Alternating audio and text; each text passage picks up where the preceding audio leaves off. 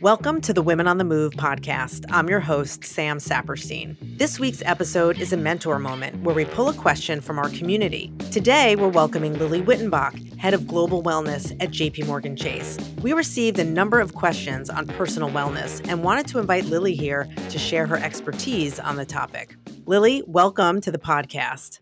Thank you. I'm so excited and honored to be here. And you are one of my favorite people. So thank you for having me. Well, it is such a pleasure to work with you, and we've done that for so many years. So I'm really excited to bring you to our audience and have you answer these questions, given your expertise in this. So as you are a professional in the employee wellness space, are you seeing a difference in the types of benefits that companies are providing since the pandemic? And if so, what are employees taking advantage of these days? So it's a great question. And the answer is definitely yes. Many companies now see a greater need to help support employees in their total well-being. And they're talking about workplace wellness in a new and important way. There's a recognition that taking care of yourself is no longer just about eating well or exercising, but for example, emotional well-being and mental health are important components of a successful human resources and people strategy. So we hear all the statistics and struggles with mental health coming out of the pandemic, and families need support and resources more now so than ever. One key takeaway is that we need to have the skills to remain resilient in the face of change and adversity, whether that be a global pandemic, a natural disaster, geopolitical struggles, or just managing life's ever-competing priorities and challenges.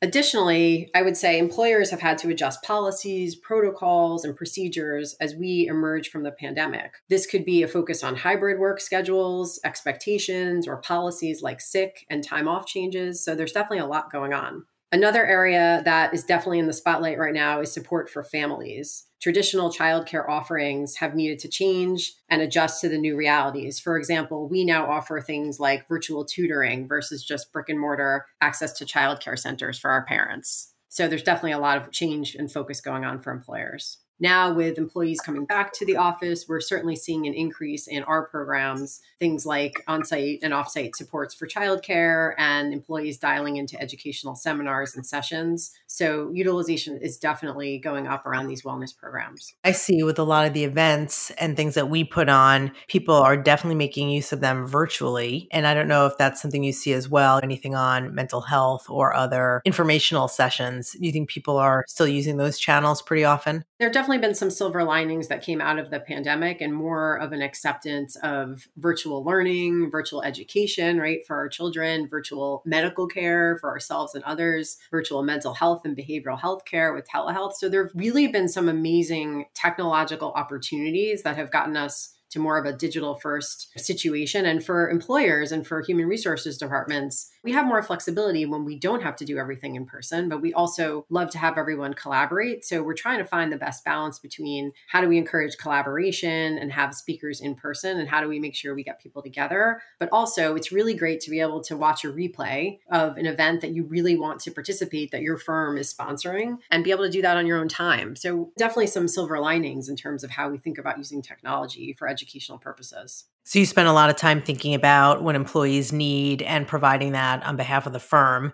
How have you seen managers successfully prioritize the well-being of their team members and take advantage of the things that you're providing to them? One thing that the pandemic definitely did is that it helped bring together another important concept to life, which is the importance of leading by example and showing vulnerability. Managers and leaders are people just like us, and they are also struggling with all the complexities and balancing work and life's everyday challenges, as well as prioritizing their own well-being. One of the best ways leaders can help prioritize the well-being of their team members is to actually prioritize it for themselves, which can be a little bit counterintuitive, and open up about what is important to them, how they balance, where they fall short, where they may need some help. Another important aspect is talking to your teams and people, which sounds simple, but it can be hard. What might be important to you and me as parents of young children may not be a priority for everyone on our teams. Finding out what it is that your people are passionate about and how you can support them takes open communication and conversation. I love these points around managers doing that for themselves first and foremost. And I think we've seen so much research showing that managers are being asked to do more, are being asked to address well-being and wellness in ways they never have before. And it is uncomfortable. But if you can take advantage of the programs, the people around you at whatever firms you're at, and really just be a listener above all else, I think that can really go a long way. Absolutely. Having a dialogue and taking that time to have a conversation is just a really important first step, and it can really help break down some barriers between teams. One example of taking advantage of benefits yourself if you are a manager, and something that we're trying to promote here is for secondary caregivers to take advantage of parental leave, which is now as long as our primary parental leave for employees in the United States. And for us, that really means more fathers primarily as the secondary caregivers taking advantage of that. And we like to talk to dads or future dads about doing that for many reasons. Number one, I think it really signals to women that it's okay to take that full leave, that your job will be there and you will be welcomed back. But then two, it also helps that cultural shift of fathers taking more of the caregiving responsibilities on. So how do you look at a benefit like that when you think about wellness?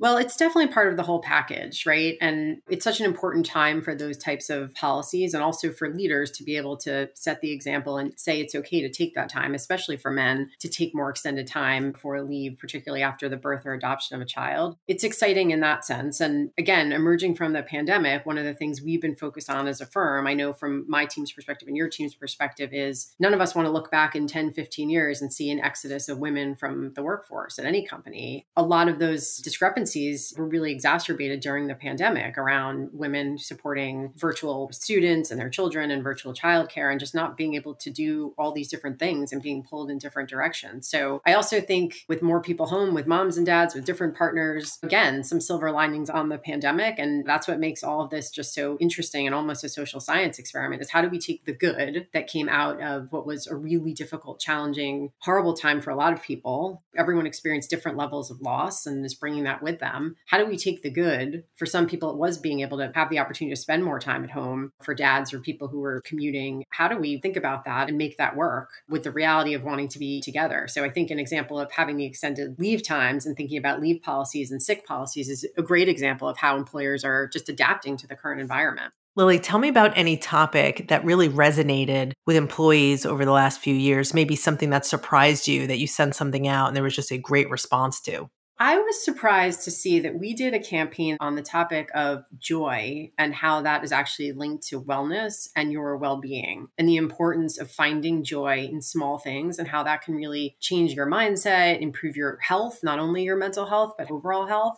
And I wasn't sure what the response was going to get. And we had hundreds of employees who responded and actually shared via a really short survey the small things that they do in their routines to build joy into their routine. So some of these topics around gratitude and reflection and joy, which traditionally have not been in the language of how we talk about wellness, which may be thinking about fitness or nutrition, are really resonating as we transition from wellness to total well-being. And I was so thrilled to see employees' comments, and then we were able to weave them into a campaign where all of our almost 300,000 employees were able to read tips from their colleagues around little steps that they do to bring joy into their routine, whether it's write a gratitude at night, what I'm thankful for, or before you get up in the morning. And it was just really refreshing to see. And I was surprised at the positive response. So one last question here. If you feel overwhelmed with all the resources out there, and maybe you see a lot from your company and see a lot just in general, how do you think employees should make the most of the resources out there? How can they just get streamlined and focus on the right ones?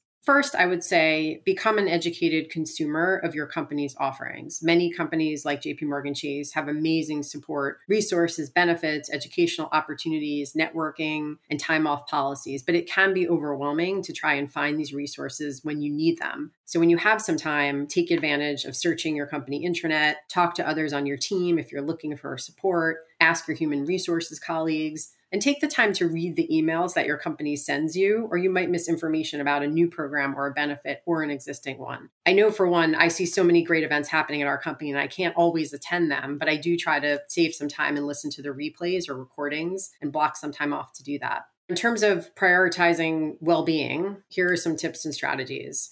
One, we always talk about taking things in small, micro-digestible steps versus large, unachievable goals. While you might want to run a marathon, sleep 9 hours a night, and lose 20 pounds, which many of us do, if you don't break these goals down, you're really not setting yourself up for success. Could you, however, start your day with a glass of water and add a few glasses in throughout the day? Probably. Can you make it a point to go to bed 30 minutes earlier or 15 minutes earlier? Fit in 20 minutes of exercise a day? So the way to achieve bigger goals is really to make them attainable. Second, figure out what's important to you and prioritize it. Similar to how we were talking about, the companies do so many great things. It's hard to take advantage of everything. I've always been someone who needs to exercise pretty much every day. I can take a day off or two, but then I start to get really uncomfortable and really antsy. And I've had to change my routines over the years to keep achieving this. No longer can I spend 2+ hours working out or exercising. I need to really be more efficient and do it when I can fit it in, but I make it a priority and where possible, try to schedule my day to make that happen. I would also say we've been talking a lot about setting limits on technology, being really conscious of multitasking. There's some really fascinating data that shows us that multitasking is actually damaging to our brains and impairs cognitive function. I'm a huge multitasker, and although we educate ourselves about the dangers of this, it's one area that I know I really struggle with. I'm always on a Zoom, doing an email, writing a note, doing a different thing. Some things that I've adapted in recent years are taking my phone out of my bedroom at night, which is something that we talk about, but I leave it in a charger in another room to avoid the impact of the blue light and distraction. And also I try to close out my email where possible if I'm on a Zoom and not be on a Zoom, but be looking at email and trying to do 4 different meetings at the same time. And that's really also where you need to ruthlessly prioritize. How are you going to spend your time, which is not an easy feat for any of us. Also, getting an accountability buddy can be really helpful. It could be a friend, it could be a colleague, your boss, your kids, a partner. Sharing your goal, whether you write it down or you put it on your phone or your iPad, talking about it really helps to keep you accountable versus just thinking about it and not meeting the goal every day in your head. And finally, really give your well-being goals the same importance you would treat a work assignment. Don't keep pushing it down the list and allowing work to become all-encompassing. It's just going to lead to burnout, which we saw during the pandemic. Many of us went through that. I experienced myself, and a lot of employees did. It's an ongoing journey. It will change as your needs and situation change. And one final thing I would say is that we really need to be able to stay resilient and just handle whatever life will throw at us. As we know, it can change in a second, any day. We're not expecting it. Lily, thank you so much for these amazing tips. I hope our listeners can just see how thoughtful you are and why you've been such a great partner to me, to Women on the Move, and to so many employees around our company. Thank you so much for being with us. Thanks so much for having me.